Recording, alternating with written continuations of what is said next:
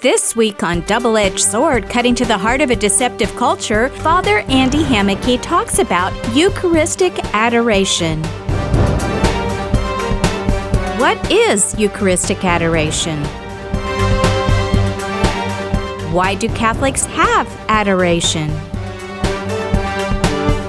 How can we pray during adoration? Well, let's find out. Father Andy is being interviewed by Divine Mercy Radio's on-air host, Cody Marenser. We have Father Andy Hammocky in with us this morning. Father Andy was ordained a priest on June 2nd in 2018. He served at St. Mary's Queen of the Universe and St. Patrick Parish in Gypsum before coming home to Hayes in 2021. Father Andy serves as chaplain at the Como Catholic Campus Center, as well as chaplain of Thomas More Prep Marian Junior Senior High School here in Hayes. He's also the co-vocations director of the Diocese of Salina and spiritual director of Divine Mercy Radio. Father Andy wears a lot of hats, friend of mine. This is awesome to have you in here. This is great to have you. So let's welcome on Father Andy. And it looks like you're going to be talking about Eucharistic adoration. So this is fantastic. So, first off, we've got some Catholic listeners. We've got some non-Catholic listeners. So as I welcome you on, maybe can we, do you want to start there or do you want to start somewhere else? I'm going to let you kind of go where you want to go with it. What do you want to say? Kind of threw you a curveball, man. I threw you some different... So Father Andy comes in and starts throwing papers at me. I'm like, wait a minute, you're going to throw me a curveball. I'm going to throw you a curveball. Right, fair. By the way, he used to play baseball, even at the collegiate level. So there may be baseball type themes thrown around here. Similar to how you're... Well, thanks. So yeah, we want to start with just adoration in general, kind of what it is, like the basics, and then kind of go from there. Yes, There you go. Yeah. Okay, so yeah, especially for even a lot of Catholics, it's certainly possible to grow up without ever being exposed to what adoration is. You can go to Mass your whole life, and then maybe sometime in your life, all of a sudden you see this funny-looking deal up on the altar, and there's a Eucharistic host on it, and like, what's this about? And in the end, that's quite simply what adoration is an opportunity to adore Christ, in particular, not just in the tabernacle, and we'll get into kind of the distinctions there, but in particular to be able to look at him physically in this thing we call a monstrance and adore him. So monstrance, I think, comes from the Latin monstrare, which means to show. So we're going to take Jesus, who's with us always physically in his Eucharistic presence. In every Catholic church in the world, you'll see him reserved in the tabernacle. And adoration is to take him out and show him, to take him from the tabernacle, put him into this thing we call a monstrance, which means to show, and then adore him and spend time with him. And so that's kind of basically what it is. It's an opportunity to look right at Christ, and it's kind of cool because with adoration, recently, within recent years, I think the Holy Spirit's been moving the church and moving people's hearts to fall in deeper devotion to it. You've been able to go to NCYC multiple times, and you see it with the youth, you see it with people of all ages, but it's kind of amazing. NCYC, is this national Catholic youth conference in Indianapolis every year. Some of the best Catholic speakers in the world are at this thing. All kinds of beautiful Mass, all kinds of activities and things to do. When you ask kids when they leave there, like, what was their favorite part of the entire trip to Indianapolis, the entire thing, about 99% of them say adoration. Yep. There's something about it that this spending time in God's presence and being able to look at him that's making an impact on the church. Yeah. Actually, so as a convert, the Eucharist was the selling point for me. I mean, I don't want to put it, it maybe in as crass as terms as like selling a product, or something like that. But once I understood the truth of the Eucharist, I was like, oh my goodness. I was like, are you kidding? So I've been missing that. Right. So without stealing your show or anything, and I'm going to let you take it after this, but basically it was like, so I've been missing my wedding day? Basically oh good Lord. I realized how big of a deal it was. Eucharistic adoration in its beginnings, where did it kind of come from? Yeah, great. So, like we were saying a second ago, adoration is Jesus kind of exposed for us to see and worship and adore. It goes all the way back really to the beginning. The idea of having him in this monstrance we were talking about, that kind of developed over time. But really, it's kind of cool when you look back in the early church, right from Christ himself. There's been an understanding, a very clear understanding, that the bread and wine that we have at Mass, that the Holy Spirit comes down upon, that truly becomes the body, blood, soul, and divinity of Christ. So it's not like at some point in the church they decided to believe in that, or the apostles themselves truly believed that, and they taught that to their followers. And then as time went on, as the church spread, you've heard the stories before of these hermits who kind of went off on their own out into the wilderness, and they'd live in caves and kind of try to get away from the world to pray. They would actually keep consecrated hosts in their cells so that they could adore that and pray with the presence of the Eucharist there. And then as Christianity was legalized and churches are being built, originally, after Mass, they would consecrate enough hosts to then store in what we call a tabernacle. Really, the original idea was so then that people could come and access the host to take them out to the sick. But people did understand pretty quickly that, okay, this is also going to have to be a special place, because we believe that is truly Christ physically present. And so in the very earliest churches, there was a place where Christ was restored, where he was stored, and for people to go and pray and adore. Not necessarily exposed, as we'll get into, but it's kind of cool looking at like the tabernacle that we call it into. If you look back at the Old Testament, mm-hmm. and the Ark of the Covenant, like what was inside of the Ark of the Covenant, you'll see that there was manna in there that came down from heaven, the bread from heaven. There was the Ten Commandment tablets for representing God's word, and then you also had the staff of Aaron representing the priesthood. Fast forward down the road, we call Mary oftentimes the Ark of the New Covenant, yep. Because who did she have dwelling inside her? Christ, who is the priest. He's the priest. He's the Word of God made flesh, and he's the bread of life. And so, similar to that, we also see a lot of our tabernacles now. The gold box that you see in the Catholic Church, there's a red lamp next to it, usually telling you that Christ is in there. A lot of times they do kind of resemble the Ark of the Covenant, the Old Testament Ark, for that reason, that it's holding Christ in there, he's those three things. But that's not always the case. Once in a while, you'll see where I went to seminary in St. Meinrad in Indiana, they had a Byzantine Rite chapel there, so mm-hmm. an Eastern Catholic Church chapel. Their tabernacle was in the shape of a dove that was like suspended up above the altar, and so you'll see different versions of tabernacles around the world. The idea is it's a way to store Christ after the Mass, so people can access it and bring it to the sick, but also to come adore and pray. So that's kind of where it started. Gotcha. Father, then how do we get to that point of the early church having the Eucharist, understanding, okay, we want something special, but now getting to the exposition, the part of having it exposed, having it like actually look at, okay, we have this piece of bread. Yep. We believe that it's not just a piece of bread now. Right, this is actually Jesus. Yeah. Why are we sitting looking at it? Right. Yeah. Why do we have it exposed? Why not just keep it in its box? Pray to it in its box or whatever. What's the deal? Yeah. So I kind of over time, how did we get there? So through the history of the church, a lot of times there's you'll see particular devotions pop up here and there, and all of a sudden people get excited about one thing or the other. A lot of times that's because something's been brought into question, and the church responds to it and kind of clarifies something. And so then there's this whole revival around it. And that's what happened with the Eucharist, really. So you'd see the Romans and other pagans, of course, they thought it was weird that when they heard these guys are eating the flesh and blood of someone who died on a cross. That was always strange to them.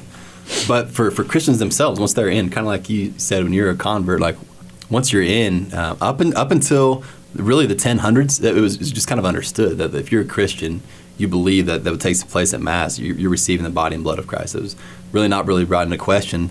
There was a guy named, in the 1000s, a guy named Baron Jarius, who was from France. He was an archdeacon, and he was one of the first ones to publicly deny that that's the true presence. And he had some followers who kind of started to follow him and believe the same thing. And so the church had to get involved and say, no, we got to clarify this. And they had him, basically, Pope Gregory VII made him sign this profession of faith after they talked it out. And he had to say this. I'll quote it here.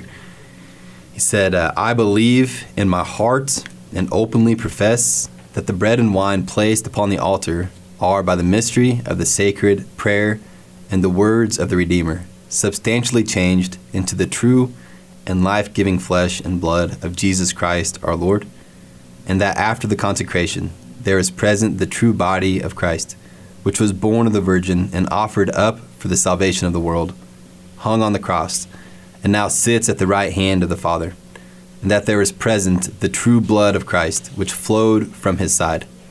They are present not only by means of a sign and of the efficacy of the sacrament, but also in the very reality and truth of their nature and substance.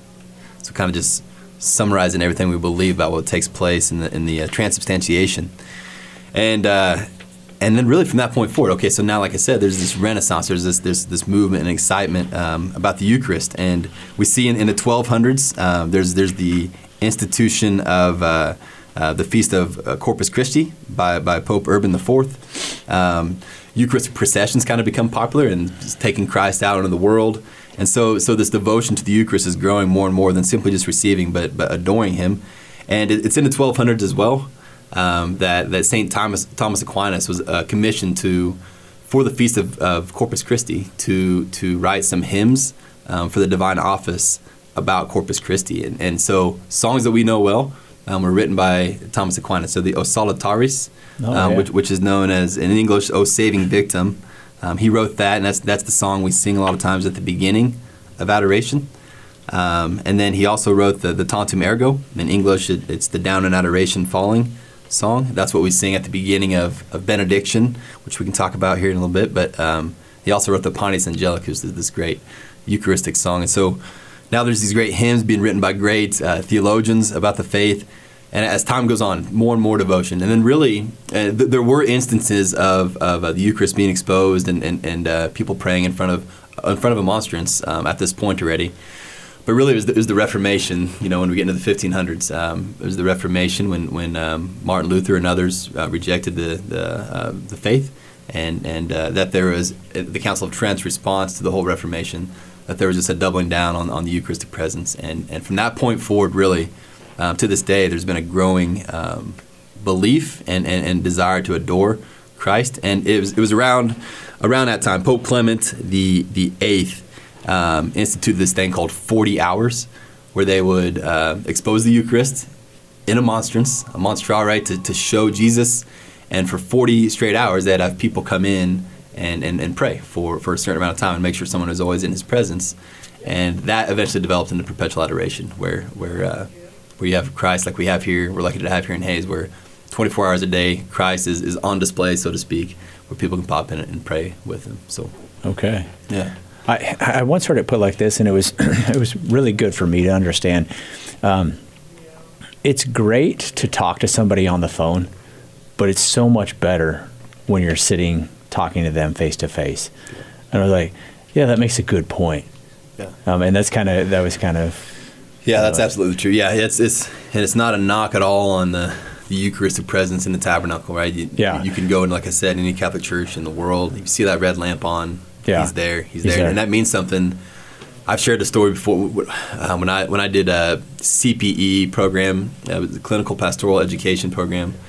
One summer when I was in seminary, it was in a Kansas Wesley Medical Center in Wichita, and I had this buzzer I had to wear that would go off when someone was dying, and when I worked overnight, I'd be the only chaplain there, so I'd have to go into some sad situation and try to pray with them and be there for him. And there was a chapel there in this hospital, and it's a beautiful chapel. But there was one particular time I remember where I walked into a room right as this lady had died, an elderly lady, and the only other person in the room was her husband, and he was clearly very sad. And I asked if he wanted to pray, and he accepted it. But I got the sense he didn't really want me in the room; he just wanted to be with his wife. Mm-hmm. And so we prayed, and then I left. I don't know. I saw a lot of people die that summer. It was tough, but that particular one hit me hard. I just wanted to go down and pray, and so I went down to that chapel. I was so thankful it was there. But as great as it was, it's the first time in my life as a Catholic I noticed the absence of the Eucharistic presence. Like, here I was really having this desire to pray and pray for this man and for his wife, and beautiful chapel. Praise God, it was there. But there was something missing, and I couldn't wait for my shift to be over to get home and actually go pray in the physical presence of Christ.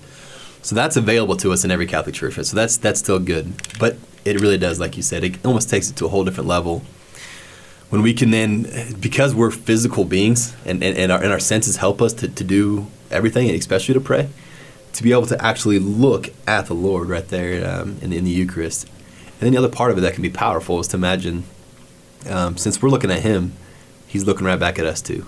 And that idea of, my goodness, the God of the universe, He's right there physically looking right back at me. And that can be, let your mind go there and let your soul go there. That can be a powerful, powerful experience. So, not a knock on the tabernacle, but because of the way we're made with our senses and everything, it's that much more special to be able to look at Christ. Yeah. Awesome stuff. Sometimes people come to adoration. There is a difference between adoration and benediction. People may have heard the terms before or been there when benediction has happened, but what is the difference between the two, Father? Yeah, great. So benediction would be kind of just, so like we said earlier, we have perpetual adoration, where literally perpetually all the time Christ is present. And but we also have every so often where a situation where you'll expose the Eucharist for something maybe in the church, for a holy hour, for a given period of time. And there's kind of a liturgy around that where you, with incense and everything, process in and expose Jesus and sing the O Salutaris that Aquinas wrote. But then at the very end, at the end of that hour, you have what we call benediction, a blessing. And that begins with the Tantum prayer, again, that St. Thomas Aquinas wrote. And then there's a little bit of chanting that goes on from the priest.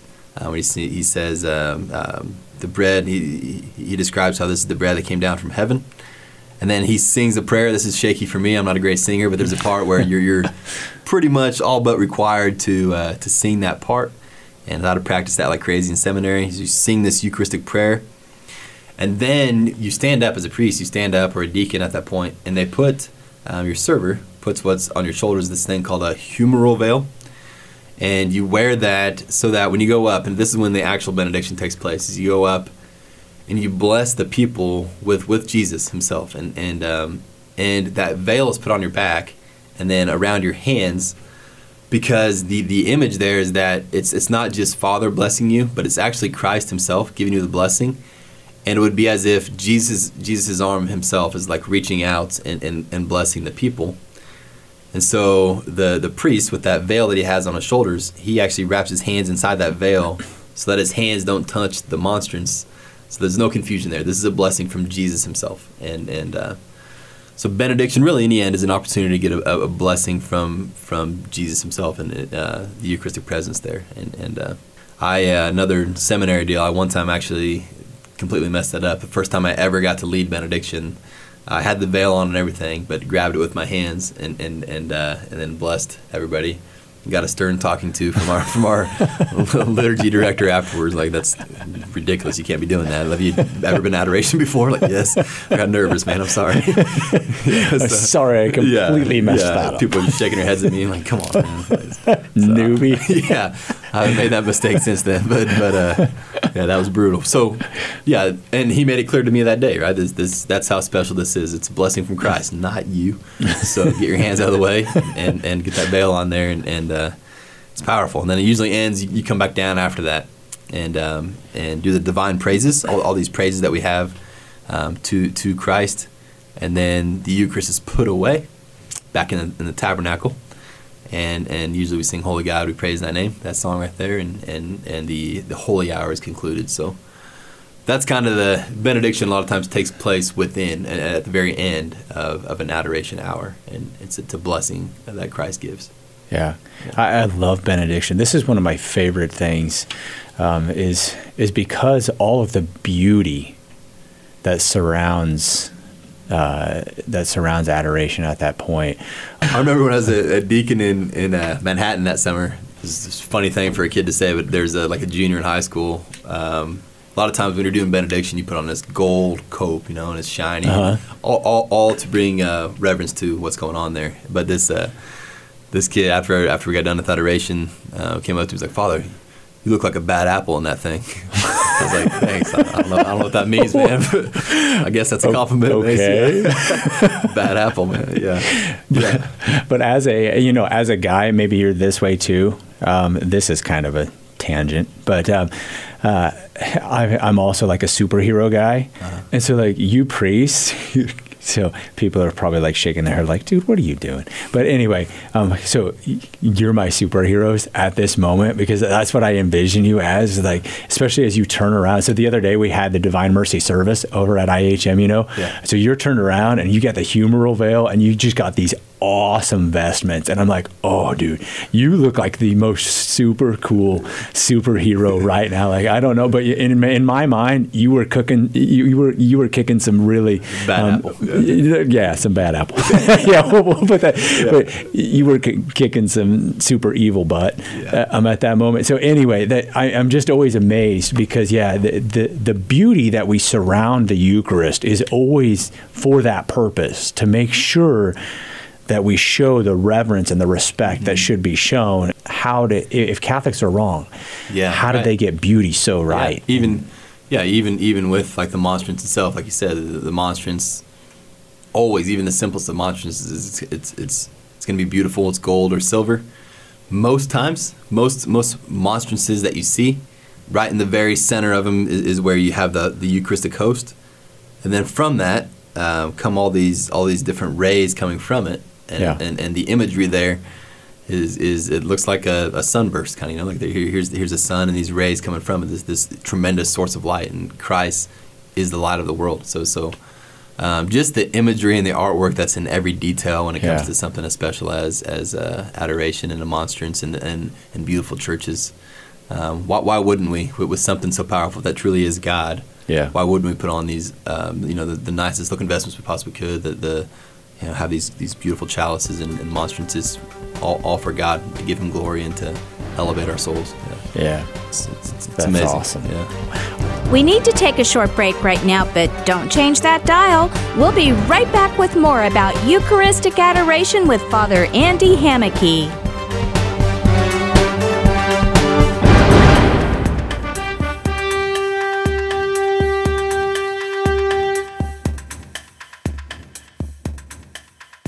We're back on Double-Edged Sword, cutting to the heart of a deceptive culture on Divine Mercy Radio.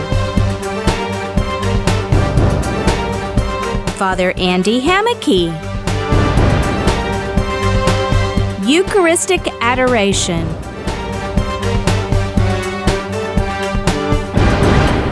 Cody Marinser conducts the interview. All right, been having a great talk with Father Andy Hammocky about adoration and benediction.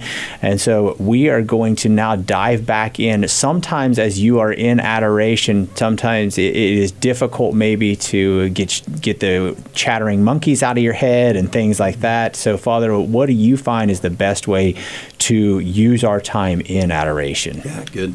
As much as you can say in adoration, like at NCYC, where it's beautiful, you're in this huge stadium and there's amazing music playing, and kids are on their knees on a concrete floor, and they say they love it.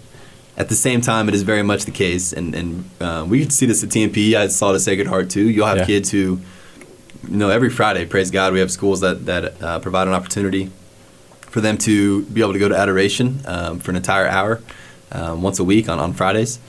There's some kids who don't get the most fulfillment out of that. That's the case. I don't know if I would have when I was in high school either. And so it can be boring. It can be hard to fight distractions. Of course, when you're in high school, you got your peers to worry about too, and there's all kinds of things that make that difficult. But so how do we quiet our minds? What are we even supposed to do when we're in there? And I think you can kind of say there's really two broad goals of why we're even there to begin with. One would be to adore God. It's called adoration, to adore Him. The other would be to try to communicate with Him in some way, either us talk to Him and Him speak back to us, or both. And so to adore and to communicate, both of those things are really hard if we can't quiet our mind. And so I just remember, one thing we were instructed, I remember in seminary, was it's okay to use, sometimes if we just try to quiet our minds on our own, it's just not going to happen. It's okay to use other tools to get there, So again, you don't have to feel guilty about sitting in front of God and reading some scripture to kind of try to get your mind in the right place, or even using a rosary. A rosary is a beautiful prayer, and we can talk about how that can help us communicate with God too, but it can also be used as a tool. Since it's a prayer we know well, I know these Hail Marys, I know these Our Fathers, and I can just say it over and over again to kind of pull us out of the world we just entered in from and get our minds into kind of a prayerful mode. So using a rosary really for that purpose, just kind of quiet our minds, can be a good way to start adoration. And it's something with adoration, I think in a lot of ways you can say practice makes perfect. You find your own niche, you find your own way of quieting your mind. I find using some kind of a tool really helps. I've read some of the saints recommend with any time we start prayer, starting just by sitting and repeating yourself over and over and over again, God, I'm in your presence. God, I'm in your presence. And in adoration, we physically are. He's right there, and you can look at him and say, God, I'm in your presence. God, I'm in your presence. Repeat that as your soul kind of starts to quiet, and then say, Lord, help me to pray. Lord, help me to pray. Lord, help me to pray, and then begin. And that can be a method of quieting our minds. So there's so many different things that you could say about how to spend that time. One I've heard before, maybe once you get your mind quieted, however you end up getting there, through scripture, rosary, meditating on the fact you're in God's presence, whatever it is. Now your mind's quiet. One method I've heard before is called the ARRR method. So this would be, it's to acknowledge, relate, receive, and respond. So we sit there and we acknowledge in front of God. Our mind is now quiet to the best we can, and we acknowledge kind of what's on our heart. What are some of our thoughts that are coming to our mind? And then we give those to the Lord. We give them to Jesus and say, Lord, here's my thoughts. Here's what's coming to my mind while I'm sitting here in front of you. Here's what's been going on in my life. Here's what's been going on in somebody I love's life. And you give that all to the Lord. And so that's you relate it to Him, and then you listen to what He says back, and you receive. And we've all had different experiences before of sometimes that reception is very, very subtle. It can be just a little bit of peace in our heart. It can be absolute silence, but we know He's there.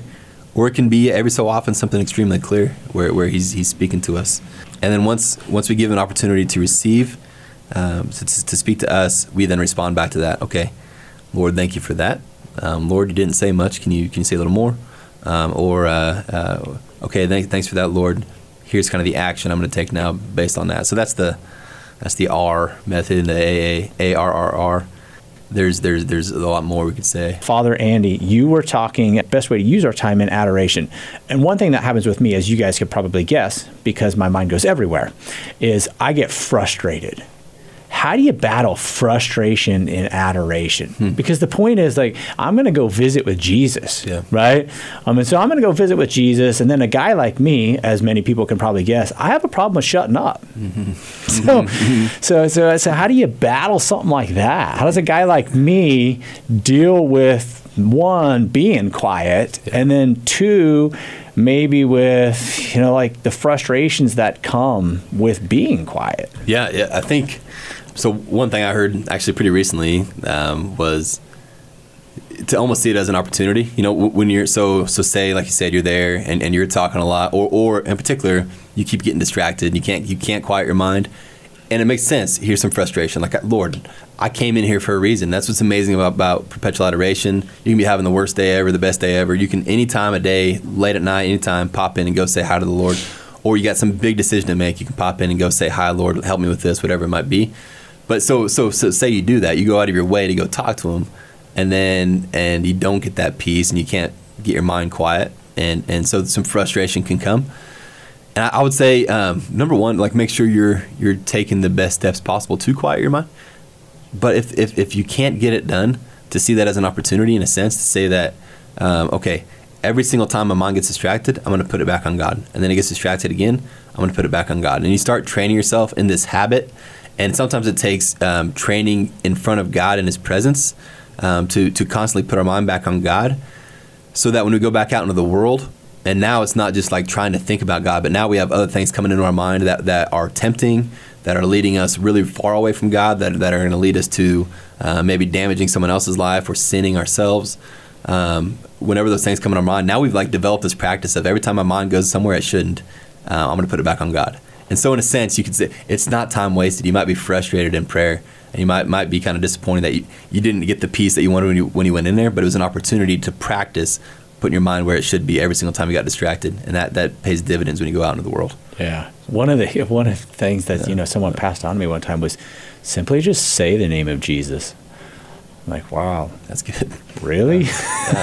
Yeah. So, gosh, I appreciate that. Yep.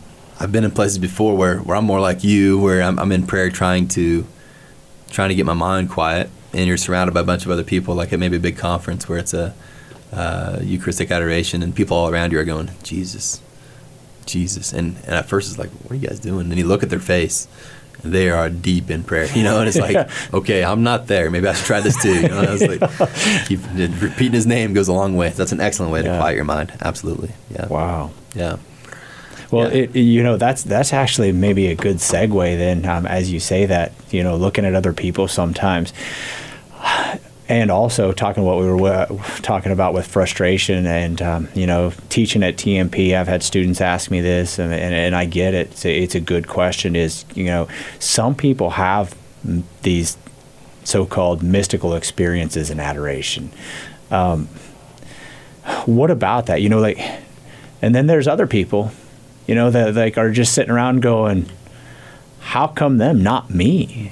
And maybe they are, maybe people are, there's people out there trying to take their faith seriously. And is that something that we should look at? Should we go into adoration and be like, okay, where's the wow moment? And so what do you have to say on something like that? What about mystical experiences? How much should we look into those? What about people who haven't had those? Right. Great. What do you have to say? That's good. Yeah. It's a common question. And I think we could say we don't want to make those experiences the goal of our prayer, and so when they do happen, if they do happen, we thank God for them, and we can look right back at Him and just tell Him how much we love Him.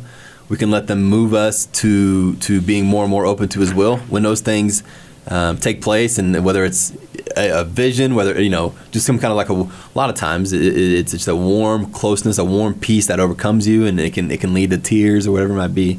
The saints have a lot of good things to say about this, but in the end, to let that lead you into deeper love for God, and to not stay just with that feeling, but let it help you to trust and love the Lord more, and to not be disappointed if next time you pray it doesn't happen again, or to make that the goal of your prayer, because it's never something that we made happen because we prayed so well. Those kind of experiences are always a gift from God. He's given them to us oftentimes for a reason that we may not know. And that's some people are going to get them, some might not. God kind of knows why they're taking place. And so it gets to the point where even John of the Cross talks about don't pay attention to it. You can thank Him for it, but put your eyes right back on Christ and love Him.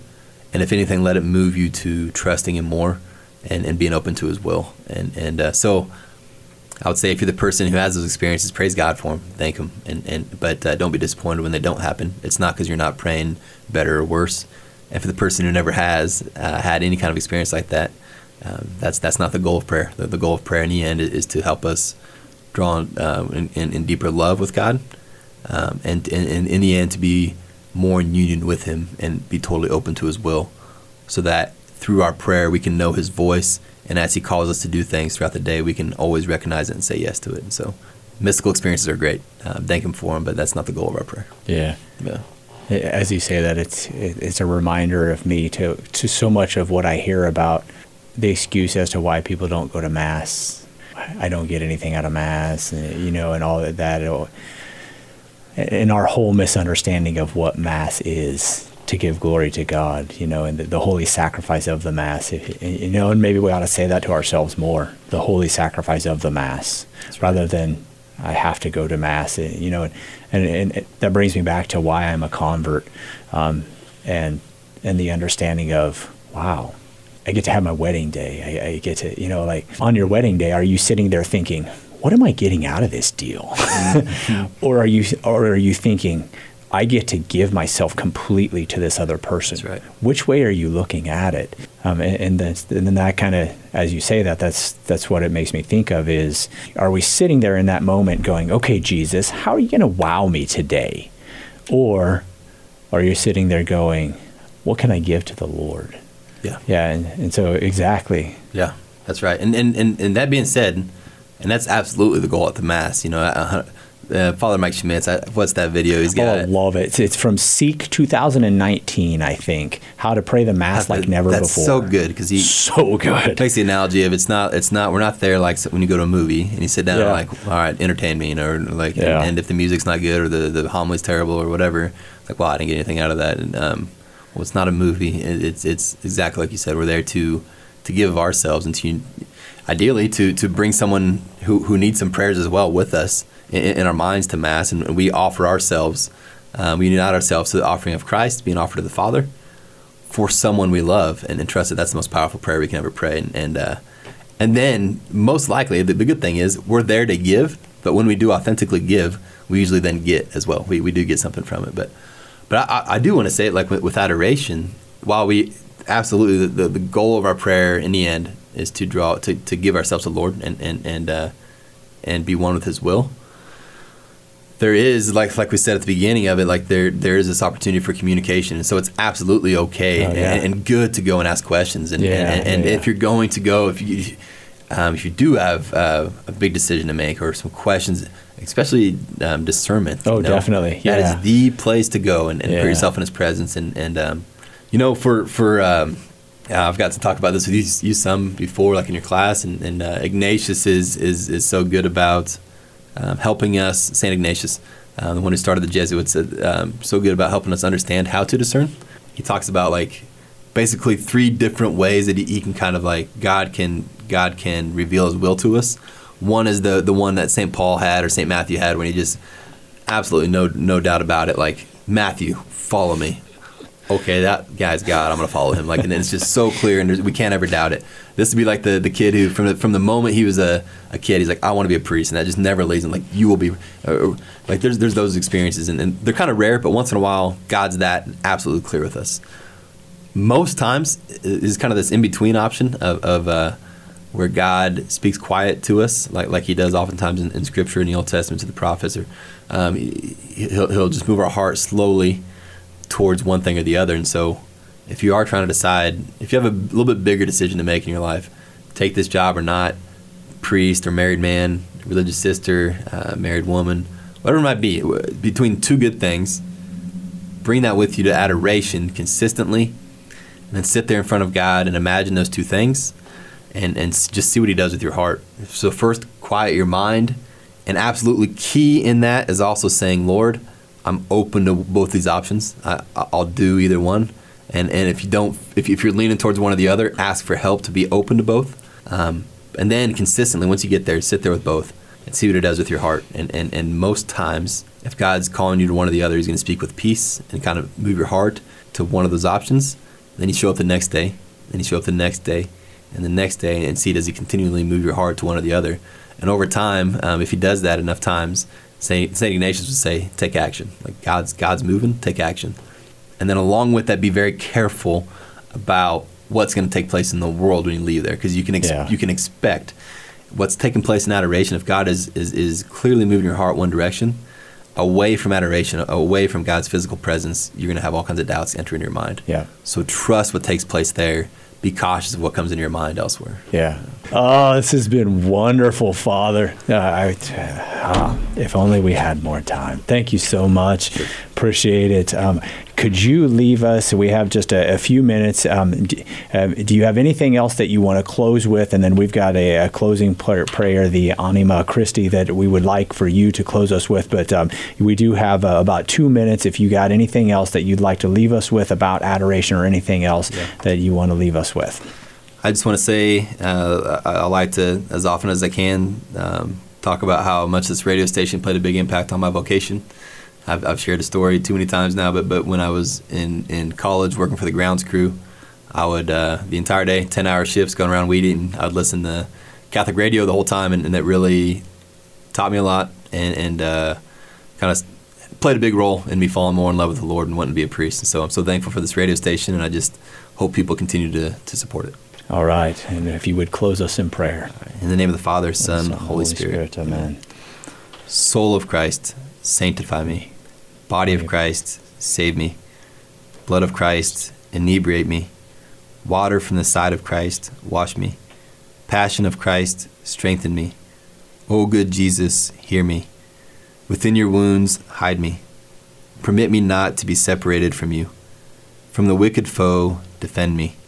At the hour of my death, call me and bid me come to you, that with your saints I may praise you forever and ever. Amen. Amen. In the Father, Son, Holy Spirit. Amen. Amen. Thank you for tuning into Double-Edged Sword, cutting to the heart of a deceptive culture. If you're a business or service that can support this Double-Edged Sword show, please note that your underwriting will run 3 times during this show, which runs 5 times a week. Interested?